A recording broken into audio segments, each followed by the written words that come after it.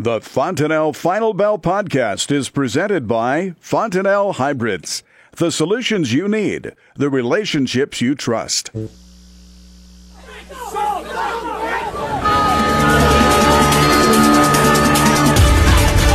Good afternoon. Welcome to the Fontanelle Final Bell here on the Rural Radio Network. I'm Susan Littlefield. As we take a look on this Tuesday of what's happening within the market trade, we're being joined by Shawn Hackett with Hackett Financial Advisors. We look starting out with this grain complex. And obviously, Shawn, and you and I were talking before we started this that we have been hit in the upper Midwest. I know that Michigan, Wisconsin, Minnesota, parts of South Dakota, even tips of Nebraska and Iowa have dealt with a lot of snow. And the biggest concern in talk has been, what's going to happen? Where are we going to see spring planting? Is there going to be a delay? And markets, I'm sure, are starting to keep an eye on that, especially as they always do with these weather patterns as we get into the month of February. Yeah, I mean, everything that we see supports a very late ending winter, a very late starting spring, and a very, very wet snow and rain throughout the period. So we see it being an extremely problematic planting season, especially for the northern tier. There'll be two things. What do you want to plant and what can you plant? And the two numbers may be very, very different when it's all said and done. We really worry about what happens to winter wheat when it comes out of dormancy, and we really worry about spring wheat acres, because so much of it's planted up in that northern tier area, and a lot of those acres may not get in the ground. So if we were to think out loud right now, we'd be thinking out loud, wheat and to some extent the corn market might be the most impacted by this. And the folks in the South, I look at Commodity Classic as less than 2 weeks away, and we hear a lot from those growers in the South, about spring planting getting underway, and we're going to see that starting very soon. We know the seed's been delivered. Oh, yeah, I mean, they get going a lot sooner, but it doesn't mean that they're going to have an easier time. It may not be as cold as it is in the northern tier, but the biggest issue is going to continue to be excessive moisture, excessive rainfall, that we've kind of gotten into this pattern that we're going to continue to see that pattern develop, especially in the deep south, and that's, they already got waterlogged in a lot of parts of the south and southeast from last year. They can ill afford to have more rain and moisture be put on top of it. So it's going to be a very tenuous situation at best, and it actually may make for a more interesting planting season than we've seen in quite some time. I was going to ask you about that. How is the markets preparing? How are you guys as commodity folks preparing not only your customers but just looking at what's happening you're asking to look into the future on this and try to figure out where to market and how to market. Well, there's two things we try to do. Is we try to follow the insiders in the ag market through our smart money indicator that I'm sure that tries to give us an idea of what the smart people, the insiders, are thinking about the market. And the other thing we do is we try to look at our weather models that we utilize the solar cycle in a very significant way to try to make get a sense for what kind of waters are we heading into. And so when we look at what's going on with the planting season coming up and the spring season coming up, and it all suggests that we could be getting some much better pricing later on in spring than we have today, and as such, we're trying to be a little cautious at trying to get too much sold, because it really does look to us that some better opportunities. If you remember last year, one of the best opportunities to sell was the spring, and we also had a late spring, a late ending winter, late. The spring and it started late, and we had some pretty good pricing as a result. So we're kind of saying, obviously farmers have to sell, and they got to raise money, and they got to pay bills, but we'd be a little cautious in overreacting, especially with a potential trade deal maybe in the works. We wouldn't want to miss any spike in pricing into the spring, and miss an opportunity maybe to put some equity back in to the farming operations after a tough year last year. And of course, also watching what's going on in South America, where weather is kind of straightening itself out for that second planting. Weather is getting better. It's definitely getting better. It's improving. Certainly, let's put it this way. Certainly, the concern is easing back, and it looks like that the weather, at least for now, is off the table for that. We did see some downgrades of soybean crop from government officials down that way, but that was a consequence of the weather we did have, not the weather we're having now. So right now, we really don't see Mother Nature being a factor at the moment, at least for February.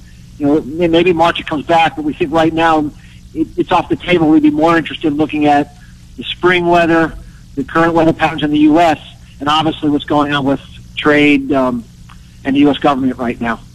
Oh, you talk about trade, and we wait for that very next meeting to take place between the U.S. and China, and we keep hearing the on-again, off-again thoughts, but hopefully there's some optimism. We're getting closer to March. We keep hearing positive things. I mean, Trump even today said he'd be open to delaying the March 1st deadline if things are going well. Everyone keeps making good comments that they're making progress, they're moving closer on both sides. So, talk is cheap, and no one knows for sure whether that is more political in nature than reality. But if we get good vibes from this 2-day meeting later this week, and Mnuchin and Lighthizer come back and say, we made really, really good progress, and Trump says, we're not quite there, but we're going to put off the deadline, one would have to really start, pricing in a deal being highly likely. And so we really feel this particular week is a kind of a do or die for this happening or not happening. And should it look like it's going to happen, today's movements in prices may be something that may be repeated again for quite a few days. And this may not be the end of a anticipatory rally on a trade deal. So the feel of crying wolf might actually see some positives. Well, yeah, at least for a little while. I mean, they're always going to be on some kind of a post-deal hangover, as there always is, but we're still not, we haven't gotten there yet. We need to kind of, get to the crying wolf peak before the market can have a second thought about what it actually is. So we kind of view it, the market's going to ride the wave in anticipation, and maybe they get disappointed when they find out what the deal actually is, but in the meantime, we can ride the wave in. Around, folks, we have got more of the Fontanelle Final Bell coming up. We're going to talk a little bit about Australia, the issues that they've been having, and how it might affect us here in the U.S. It's the Fontanelle Final Bell on the Rural Radio Network. Welcome back to the Fontanelle Final Bell here on the Rural Radio Network. I'm Susan Littlefield. Shawn Hackett joins us with the Hackett Financial Advisors as we look at the market. Australia was hit first with a drought. Then they have had a lot of flooding issues. Now, Shawn, you're saying in a roundabout way, this is going to have a benefit and help out our producers here in the States. Well, I mean, we have been a big proponent of the idea that the African swine fever issue in China is going to lead to some significant switching of demand by Chinese consumers away from tainted pork and over to clean protein meats like beef. We know that the number one supplier of that beef has been Australia, and they've been able to do that because of a severe drought that's forced liquidation of the herd and kind of put a lot of supply in the market. And now these floods are going to be thinning down the herd even more.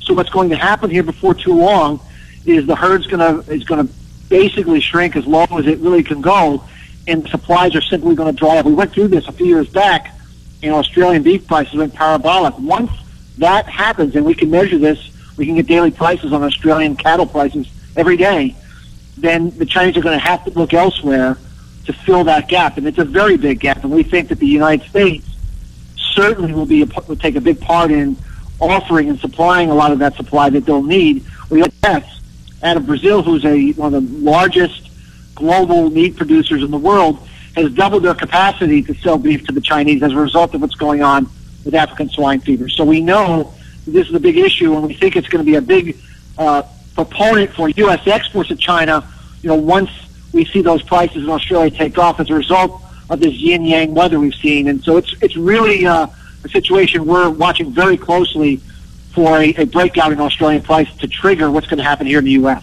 Well, speaking of happening here in the U.S., we know that there's the potential of a government shutdown to happen yet this Friday, but a lot of word's been coming in that it's going to be business as usual post-Friday, and that's going to be some good news for our dairy producers who were ready to get some dairy relief from the 2018 Farm Bill and then had to be put on hold because of the partial shutdown. Well, yeah, I mean, the margin protection program and that the government put in place to help the dairy producers get through this very, very difficult time they've had, for 35 days, they were not able to put that on. And so here they were ready to use this program to hedge the risk, to price their crop, to put a floor in, and then they were shut out for all this period of time, our markets are gyrating and moving around. So that was really, really unfortunate that at a time when they really needed the help and the help should have been there, they were kind of cut off as an innocent bystander. So we believe that the talks today from Trump and Congress that a shutdown isn't going to take place is very, very good news. Having said that, just in case, if any dairy producer out there is thinking about it or wanting to do it, we certainly would want to make sure we put some of that protection on ahead of Friday, just in case, Trump wakes up on the wrong side of the bed again. So. Good things to think about. Cattle market, as we jump over to the rest of the livestock complex, Shawn, some light pressure was trickling into their market. What are your thoughts on how the cattle traded today?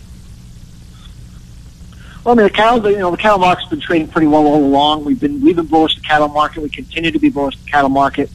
We were pretty bearish the hog market and expected that we would have a big, kind of a big hit there, which we've seen.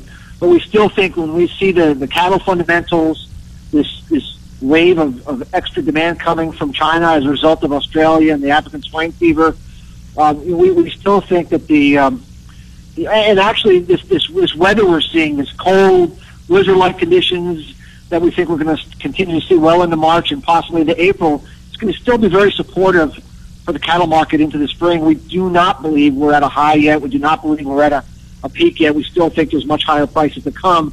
And we also believe that in the hog market, this break is finally getting ourselves down. We talked about this last time, into an area that we think is offering a buying opportunity for those that are on the buy side of this market. So we're getting more constructive on the hog market again. We think that the market overshot in the first quarter, but we do feel that demand for U.S. pork from China and others are going to pick up in the second quarter, especially if we can cut a trade deal.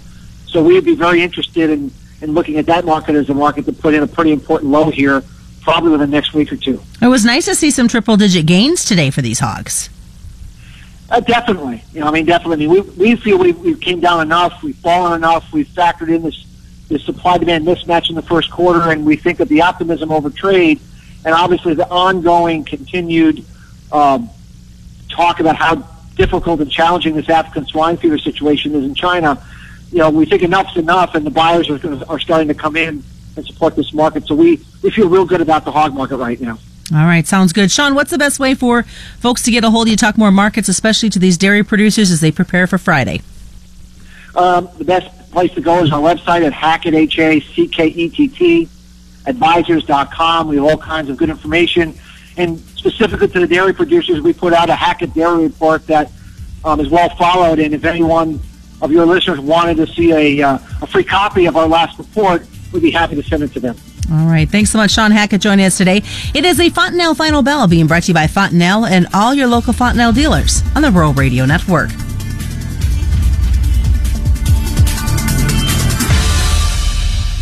You're listening to the Rural Radio Network.